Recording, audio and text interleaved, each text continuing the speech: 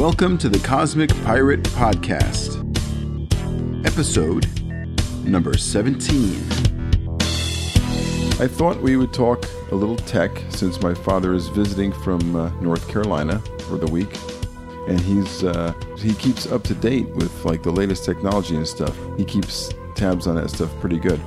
So I thought we could ask him some questions because there's a lot of people out there who don't know what's going on with regard to widescreen, HD, and all this other type of television technology. So I thought we'd bounce some questions off my dad and see if he could help us clarify things for maybe some of our listeners out there. And we'll call this the Tech Talk episode, and maybe we'll do some more of these in the future. And if you have any questions, feel free to chime in, Raj. And be aware, Raj, that I'm not the expert he says I am. I just, I fiddle with it. Good enough for me. When it comes to that stuff, I'm a rank amateur, but I try to stay up with it to a degree. It's not MTZ, but it keeps me current. Yeah. Had to be there, Dad. Right. All right, so right into it. Let's see. You have LCD technology, plasma technology, and regular old CRT stuff, right? Well, so I was just going to ask, what's the difference between LCD and plasma technology in these newer TVs? Well, it's more than that. Forget CRT. CRT, or cathode ray tube technology, is still around. If you're a graphic artist or if you're in absolute color correction type situation, you probably want to stay with the CRT, even though there are LCDs that are quite good. Mm-hmm. The main difference between LCD and plasma is just the technology. You in one case you see a glowing junction of a semiconductor, and which would be plasma. Okay. And in the other case you have a shine through technology where a backlight shines through a junction, whether it's on or off. And there are different types of LCD technologies. There's twisted pneumatic, and you could go on and on. But basically, the difference is that plasma is still considered by some to be superior in black level and in response, motion response. So to a gamer, plasma is considered still a better alternative because of the motion response and so forth. LCD has a time lag situation where, although I've never seen it. I've looked for it.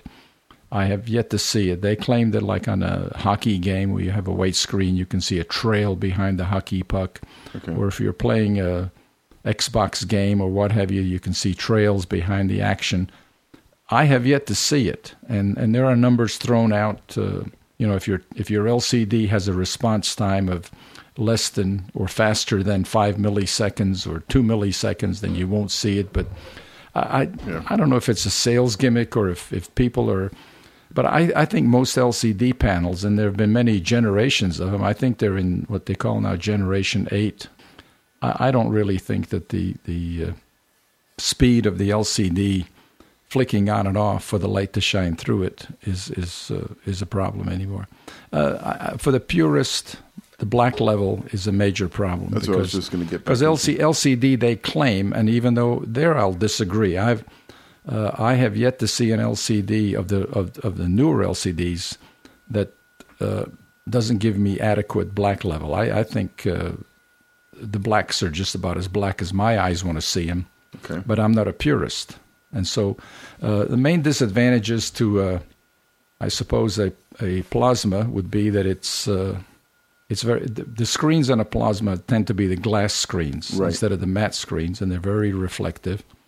So that would be a drawback for me because I don't like to be seeing the window behind me while I'm watching TV. Yeah, that matte look that you get from the theater. But that's a relative statement because what you're saying then is that you have not been able to enjoy television all of your life because all TVs, all CRT screens are totally reflective. Mm-hmm. So if you've been able to handle the CRT screen reflectivity, then it's a point of argument. You know what? I guess I never thought of it, but you tend to put the TV facing in a direction where it won't have much to reflect.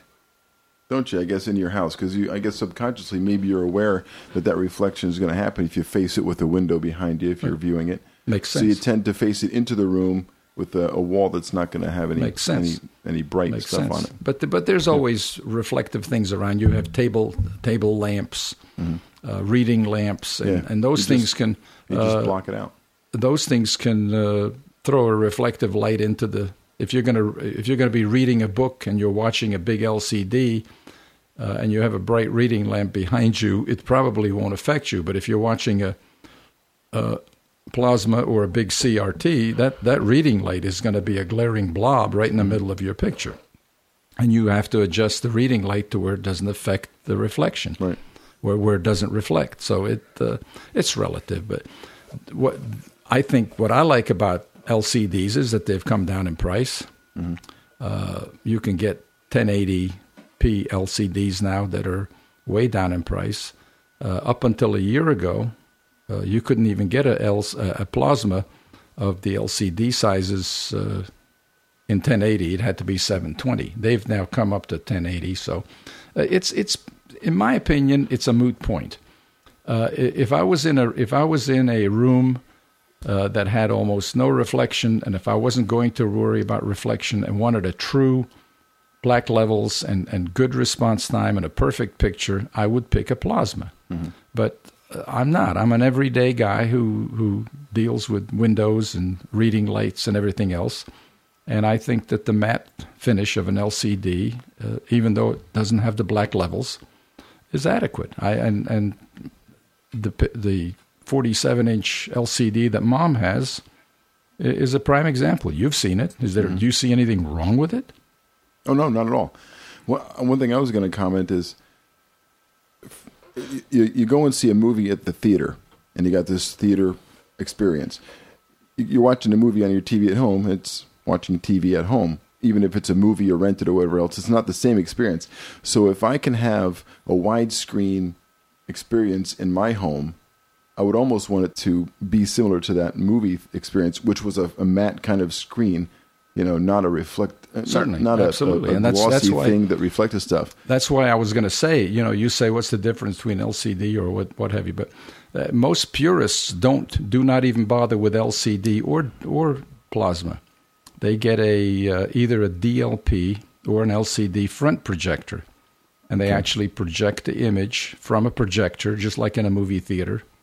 And that, to me, gives the best movie theater experience. And I think that the front projection, to me, is I've always loved movies. I've been a movie fan since day one. I'm not a television fan. I don't watch television. Tonight, this week here in Jersey has been probably the most I've watched television in the last 5 years because I have nothing else to do. But I have a affection for front projection. I'm on my third Very front. Good. Thank you. An affection for front projection. I'm sorry. Hey, you like that, Raj? Affection for front projection. You still with us, Roger? I'm with you, but I've got a really bad connection. I'm having trouble understanding. I'm not saying what's much. Being said right I'm now. not saying much. Does it sound a little better now, or? Yeah, it's starting to clear up. Okay, good. And please feel free when you hear a gap in the discussion to maybe chime in if you've got a question or something. So anyway, well, there hasn't been a gap. I know. I am a front projection fan. And then there's two types of front projection. Again, you say plasma LCD. You have DLP and LCD. And DLP, which is a Texas Instrument patented system, uses little tiny flicking mirrors with a spinning wheel. And what does that DLP stand for? Digital light projection, I believe. And it uses a spinning wheel to affect the colors. And that affects a lot of physical placement issues. As you see with the DLP projector, they because of the spinning wheel. Now, we're talking consumer level projectors. We're not talking about the big $15,000-$20,000 projectors. We're talking $1,000-$2,000 projectors. Mm-hmm. Oh, I thought we were talking about IMAX. Well, I'll tell you, Raj, you can come pretty darn close to IMAX with a simple old home $2,000 home front projector. The new ones now, the Panasonics and the Sanyos, the Mitsubishis, they're up to 1080 now. So you can have a 1080 front projector. on a 103-inch screen, and you're sitting 3-4 feet away from it, you're in IMAX, buddy. Yeah. Well, what do you think of the projectors that you can buy, like to hook up to your computer and stuff? It's not, a regular TV. It's just a projector. You mean you're talking about a rear projection? That was going to say that's another technology that's been very popular for the larger screen. I think he's just talking about the projectors they sell for like presentations. Yeah, where you can plug in. It's typically just used for computer presentations, projecting on the screen or something. Most people. Drew has one that was designed and built and packaged as a traveling business projector, and it's an LCD projector. And it's one of my older ones I gave to him. I don't know I guess he hadn't told you that he has one now. No, I haven't even talked to Roger since last week. I gave him, it's a 480p, which means it's SVGA. It's not even high. It's not even considered high def. It's not high def, no, but But if you look at the picture from it, it's excellent. And right now, you're talking about like a business type projector that you can take on the road for business type presentations. Most of those now that you're buying are 720p, and that's considered high def. Well, I've been seeing a lot of them in the stores, and prices are coming way down on them. Absolutely. And you can use it for presentation. There's nothing to say you can't use it for watching a movie. You can watch it for watching a movie beautifully, without a bit of problem. You get into you have two types of front projectors that you can use. One is the one you mentioned, the business type projector, which has a lot of portability. The devices, like some even have built-in loudspeakers and so forth. And then you have the one that's designed for the home movie buff or home theater, and those are a little less portable. They're bigger, they're heavier, they're a little clumsier. Fan noise is a problem, not a problem, but fan noise is an issue that most manufacturers are aware of now, and they've gotten the fan noise down to a point where if it's 2 or 3 feet away from you, you don't even hear the fan. Mm-hmm. So that's And if you're going to use it to watch a movie on, you're probably going to have surround sound hooked up to it anyway, so you probably wouldn't hear the fan. Right over the. It is a fan going on. Sound fan going on this. Absolutely. On this mixer. And you would the surround sound issue would have nothing to do with the projector anyway, because you would just be feeding the projector a composite or a component or an S-video or DVI or HDMI type connection. So it's strictly unless you're talking HDMI now does carry audio, but up until HDMI.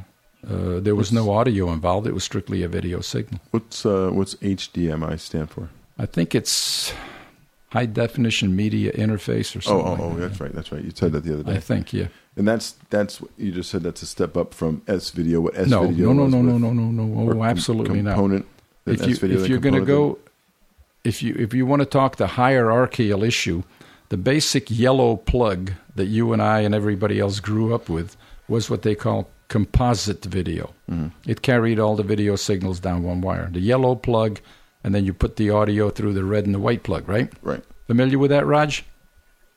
Absolutely. Yes. And then to improve the video, they took the yellow plug and they broke up the video signal into chrominance and luminance, and they made it S-video. Some people call it super video, but it technically stands for separate video. Oh. And that improved... in my eyes, I really can't see that much difference, but technically it improved the video signal. Mm. And then they came out with the forerunner to digital, which was component video. Now, that's the one where you have 3 wires. You have a red, green, and a blue, and that breaks the video signal down further yet. So there's...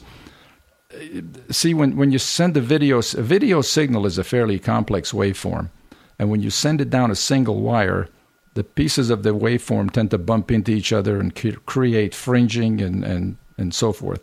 So by breaking up your sync pulses and all your other pulses and your color information into 3 separate wires, you were able to eliminate all the, I don't want to call it interference, but interaction between the different signals that were in that waveform. And so component... You get a pure of each color signal, yeah. Component was basically the best of the analog signals. And then, of course, without even going any further, you've got the VGA version also, which is the computer interface. And I think in most people's minds, the VGA is probably equivalent a component as far as quality. And then you went, SVGA, XVGA, and what have you. And then when digital came out, they came up with something called Digital Video Interface, DVI.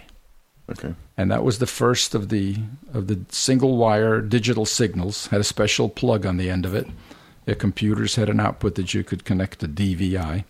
And DVI is a pure digital signal, but it contains no audio on that wire.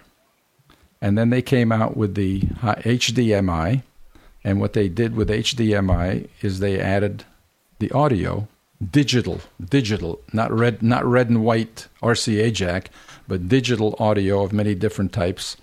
And so now you have basically HDMI is now considered the ipso facto standard for connecting computers,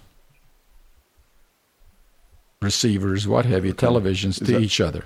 And now we're going through different permutations of HDMI. I believe there's a new one that's going to be hitting the market here. It'll never stop. Yeah, it'll never stop. I think they'll find a newer way, a better way. HDMI 1.3, I think, is going to be the latest, and it's almost to a point now where you've got to just concentrate on staying up with HDMI permutations and not even worry about the rest of it. Yeah. So, you still there, Raj? I'm still here. So anyway, then there's another thing we haven't discussed, and that was the rear projection televisions, which are probably for large screen people the most popular. Those were all LCDs, and you could buy a 50-inch television screen with a matte finish, no reflection, $2,000 or less. But you had this huge bulk piece of machinery, right? Because you basically took a rear projection projector, built it into a base with mirrors, and then reflected that light beam through into a mirror, which then reflected onto your screen. So you're actually it's a front projector that you're watching as a rear projector. And the problem with those was that as with all front projectors, is that the lamp is a projection lamp, like in a slide projector or a 16 millimeter or 8 millimeter movie projector, and it suffers from one slight fault: it burns out. Right. Yeah. And the newer lamps that put out a lot of power, a lot of lumens, a lot of light wattage, are expensive. And when the first rear projection TVs came out, you could replace a lamp for a couple of $100. But what happened was that people didn't know how to handle these quartz iodine type lamps, and they would disregard instructions, and they would pull them out with their fingers and leave grease on the lamp and plug a new one in, and it would burn out very quickly because the heat would concentrate on the grease spots, and it would literally burn out. So then the manufacturer said, "Oh, well, we're going to solve it. We're going to put the lamps in what we call a lamp housing." So now when Joe Blow on the street has to change a lamp in his rear projector TV, he no longer can touch the lamp because he has to change the lamp housing. And of course that brings the price up to $350 because now it's a $100 lamp in a lamp housing. Yeah. So all of these things have their problems, but I love them all. Hey, by the way, how much life do I have left on the bulb in my projector? I don't know, but you can just push a button and find out. Oh, okay. Yeah, you probably have a couple of 1,000 hours left on it. Good. That's good to know. You got anything for us, Raj? Not really. What did I do? Overwhelm you, Roger? Oh, I'm just swimming in knowledge now, man. Very informative talk. Well, it gets a lot more complex than what we covered here, but that's I barely scratched the surface. I got a quick one here. Cable companies are switching to digital. Correct. It's the television networks can be broadcasting in digital. Well, all television. Wilmington all television is going to go digital, and your antenna can pick up the signal. Correct. But you need a converter box or digital TV. There's different types of tuners. The basic CRT tuner that you and I grew up with is an NTSC, National Television Standards tuner, NTSC tuner. That will not capture digital television. So the new tuners that have been in the TV since, I believe, 05 or something like that, is what they call an ATSC. And the ATSC tuner will capture digital. Now, if you have a regular old TV with an ATSC tuner or digital tuner, throw up an antenna and you can get a high-definition signal. Okay, so those people don't need to do anything. Yeah. Now, let me understand. Let me clarify that. High-definition signals have been available from local television stations for years, but now you're locked into a digital signal. A lot of people are getting digital and high-def mixed up. Digital is not high-def. However, high-def is digital. So you can still get a lower definition signal on digital. It doesn't have to be high-def. That depends on the station. Most stations will, of course, transmit high-def. Just the mode of transmitting the data. It's just easier. Yeah. So if you have a television that has a standard NTSC tuner, you have to send to the... Well, you don't have to send to anybody. You go down to Walmart and buy a converter box for $50, and you connect it to your TV, and you can pick up the new signals. If you want to save some money, you contact the FCC. You ask for a coupon. You get a $40 coupon sent to you, and you can take this coupon to Walmart and pay $8-9 for the converter. You still have to connect then you connect the converter between the antenna and the television. Now, if you have a cable connection, I was just going to ask, a guy like me, then you don't have to worry about it. He's already got his cable. Yeah, because cable will continue to provide the required signal. Now, by FC, and this is a point of contention, I don't know if it's contention, but a question in the air, in the ether, is that according to what I've read, is that the FCC mandates that the cable television provide a compatible signal until the year 2013.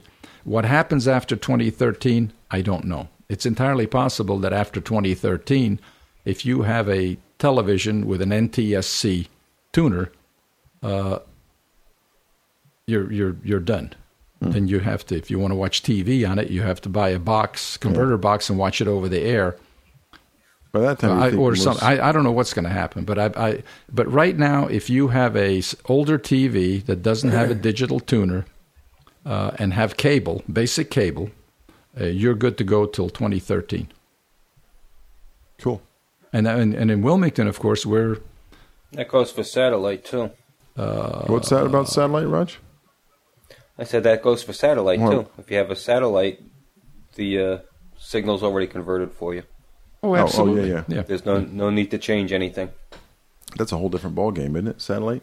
Because here you're talking. Well, no, I guess that's an analog signal, no, it's right? Not. It's just it's the same ballgame. It's just a different way of delivery. Yeah. Well, they're sending an analog signal, right? And now it's going to switch to an analog carrier wave with just a bit stream that the converter box will convert and show. But that's done in the convert.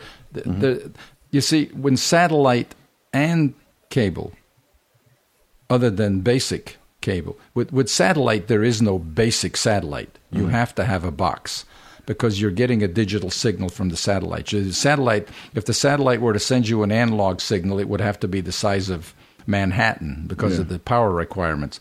So they send you a digital signal, and then the box does the converting. With cable, you have the two options. You can have the basic analog cable, which is usually the lower channels, up to like channel 60 or 70. I have broadcast basic, which is just antenna service, basically. Yeah, and you've got the basic antenna service, which is what you would get over the air with an antenna. Then you have what they call the analog service, or tier, as they like to call it, which runs up to, it depends. I guess it depends on the service, but I think it runs up to about channel 60 or 70, somewhere near. And then from that point on, you've got digital. And then further on, added on, you have high def also. So cable is actually providing you with three tiers. You've got an analog tier, digital tier, and a high def tier. But I'm not going to lose my TV because I got broadcast basic. No. In fact, Wilmington, what's today's date? Well, you will if you forget to pay your cable bill. Yes, Yeah. that is true. That's true. What's today's date? Today is the 12th. 12th. Today's the day. Wilmington, North Carolina, switched to all digital. And is that like the test location? It is the test location, yeah. To find out how it's going to affect. And then they would just... They figured they would do Wilmington first because we are so laid back in Wilmington that if anything screws up, we'd be the last to complain.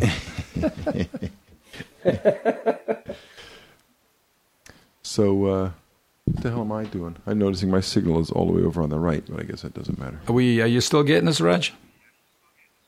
I'm still getting you. Hey, listen, Jeremiah's I'm glad that this was the Roger Drew show because you've really added a lot to this. Yeah. Well, you know, yeah, haven't I? I was going to say, Roger, now you know where I get it from because Roger never gets a word in edgewise when we're just the two of us anyway. Well, after teaching school for 25 years, you learned the technique, and one of them is talking. You mentioned something before. You said 1080p, 720, and flying these numbers around. I assume that means a resolution of some kind. Basically, it's the resolution. I know that there's 1080i as well. Can you tell us a little bit about the difference? I and P is... with the old CRT TVs, if you look real close, you can see a whole bunch of little lines scanning back and forth.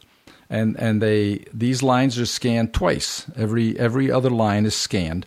And these lines are put together to form a picture, and your eyeball doesn't really see the difference in the scan rate unless you have a very good eyeball. And that is called interlace. And it's like every other one draws on, and then it's filled in between. The next scan, it fills in the next one. Right. So if you hold a pencil up to your screen and waggle it back and forth, you see that pencil kind of... A Moire pattern effect or something. The pencil looks like it's going slower because of that strobe effect from the lines drawing on That's right. Absolutely. And again, the same reason you can't film a TV screen directly because you'll get... Because of the interlace. Correct. Interactivity between the frame rate and the frame rate. The frame rate. And that's been a major problem with movies. You have all digitals in 30 frames per second, and all movies are 24 frames per second. Right. So they've had to play games, and they've come up with. I can get into it, but it would take another half hour, basically, with my way of explaining things. That's Tech Talk episode 2. It's called pull down. Okay. And because 30 and 24 don't divide into things equally. Now, if you look at the new televisions on the market, Samsung's LCD or whatever, Samsung, Sony LCDs, you notice they're talking about a 120 hertz speed, and people saying, what does that mean? Well, it simply means that's the lowest number that you can come up with that 24 and 30 will divide into. So if the sync on that television is 120, they don't have to worry about any pull downs. And basically what pull down did was it showed you 2 frames, then a half a frame, and then 2.5 frames. Gotcha. And it divided things, and people, again, did I see any difference? No. The purists say they can see the pull down effect on like waving flags and things of that nature. You can see the stair stepping. So by going to 120 hertz sync on the televisions, they now have a number that 24 frames per second and 30 frames per second divide into. And now they don't have to worry about pull downs. Okay. And so that is it. But that's basically the interlace part. The P part means simply progressive. That means that every pixel is painted on the screen as a pixel at once. So there's no interlacing and there's no... It's drawn from top to bottom, it's a one-to-one with nothing forgiven, and what you see is what you get. And again, depending on the scan rate of the electronics that fires, I don't want to say scans, but fires the pixels or fires the junctions. It draws the image top to bottom in one shot, not skipping every other one. Interlacing. And most televisions now that you get that are rated 1080p have a built-in, what they call a built-in deinterlacer. Mm-hmm. So even if you feed them a 1080i signal, which is still a good high-resolution signal, high-def signal, what you get always will be 1080p, 1-to-1. Yeah, it kind of takes it before you see it and puts the scan together, Correct. then shows it to you. Yeah, yeah. Cool. You understand that, Raj? Yeah. Pretty cool stuff, huh? Mm-hmm. I always had questions about this stuff, so I thought it'd be interesting to bring it up and see what we come up with. Did you have any funny news items for tonight, Raj? For us? Anything happen? News items. No news? I got a couple oddballs. We usually do the news first, but we'll get to it now. Let's see. Okay, there's a judge in Hillsborough County that has decided that people appearing in his court can no longer come in with the baggy, droopy pants. If your underwear is showing, you won't appear in his court.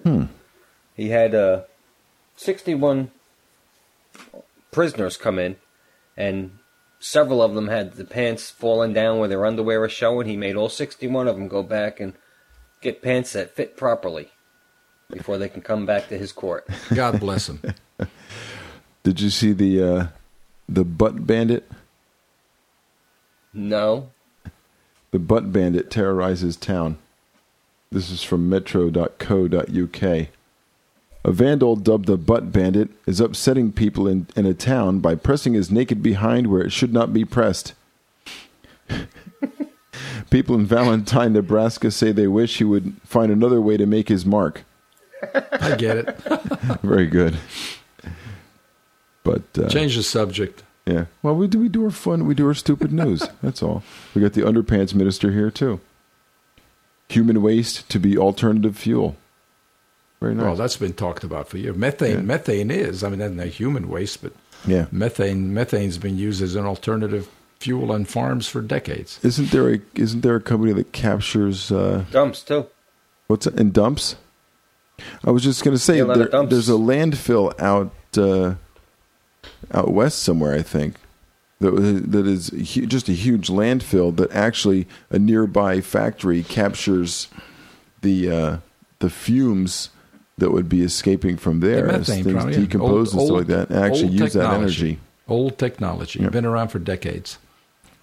Anyway, we got about 35. I guess that when a farmer first saw his first lit up cow fart, he realized he could do something with it. Yeah. Very good. Dad drops the joke here. Very good. Drops down a notch for our sake. I'd like to know how he saw that first cow fart. Hey, Mabel, come check this out. Boom. Boom. The cow walked by one of his... he walked by with a cigarette one or of his something. lava lamps or something. Or not lava lamps, but what do they call those things? Tiki sticks. Tiki lamps. His old oil lamp or something. Yeah. Set his door on fire. Set the barn on fire. Isn't that how the big fire in Chicago started? No. Yes. They say it was a cow knocking over a lamp, but it could have been a cow fart. It was probably a cow farting on a lamp, yeah. Maybe so. The big we Chicago, never know how many of these. The big Chicago fire. The big Chicago fire, right. Well, I think that's a good cast. We got a lot of info in there. Yeah. And I thank you for coming on, Dad. My pleasure, guys. Good. As always, good talking to you, Roger. Yes. You there? Interesting. Hey, yes, Roger. I'm here. We lost Roger. Hello. Roger is silent. It's that damn mute button again. Mute button. I knew you were going to say that. The damn. I got to put a shield over this thing. He's got a mute button on his headset mic, and he hits it by mistake, and he'll be sitting there talking, and we can't hear anything. The button it's huge. It's about the size of a quarter. It's ridiculous. Hey, Raj. Yes? You have the other side of the coin of the anti-small button, mute button crowd that says, oh, I've got a cough, and this mute button is so tiny I can't find it. What did they call that back in the I never had that problem. Or something back in the cough. You worked in radio. It was called cough button. Yeah. Sure, cough. You would press it if you had to cough or whatever else you had to do. Then you. Well, yeah. Most DJs in the old days didn't use cough buttons. We just used to kind of Cough away from the mic a little bit. You lean back like this. You got it. In the old days, when I went to radio school and what have you, were always told, do not apologize. If you hawk into the microphone or what have you, Just keep do right on not going. apologize. Just keep on going. And I watch some of these people now on television, where they'll, oh, I'm so sorry. I must not have had enough water this evening. I shall make sure that I get, shut up and go on, So I think back to some of my professors saying these things, and I can see their point. Yep. Yeah, And also- cough and go. Nobody will notice. It's a natural human thing to do once in a while. Yeah. I want to thank you, Pop, for coming on. And thanks for listening, everybody. We'll catch up to you guys next time on the Cosmic Pirate Radio Show. Later. Good day.